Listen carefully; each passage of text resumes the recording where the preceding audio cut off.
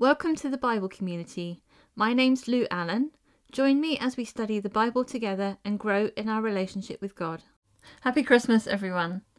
Thank you so much for joining me throughout Advent in these short reflections.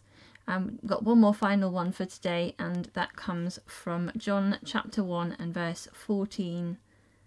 From the NIV, it says, "The Word became flesh and made his dwelling among us. We have seen his glory, the glory of the one and only Son, who came from the Father, full of grace and truth."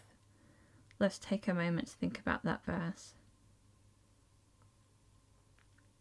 On this Christmas day, we remember Jesus' birth.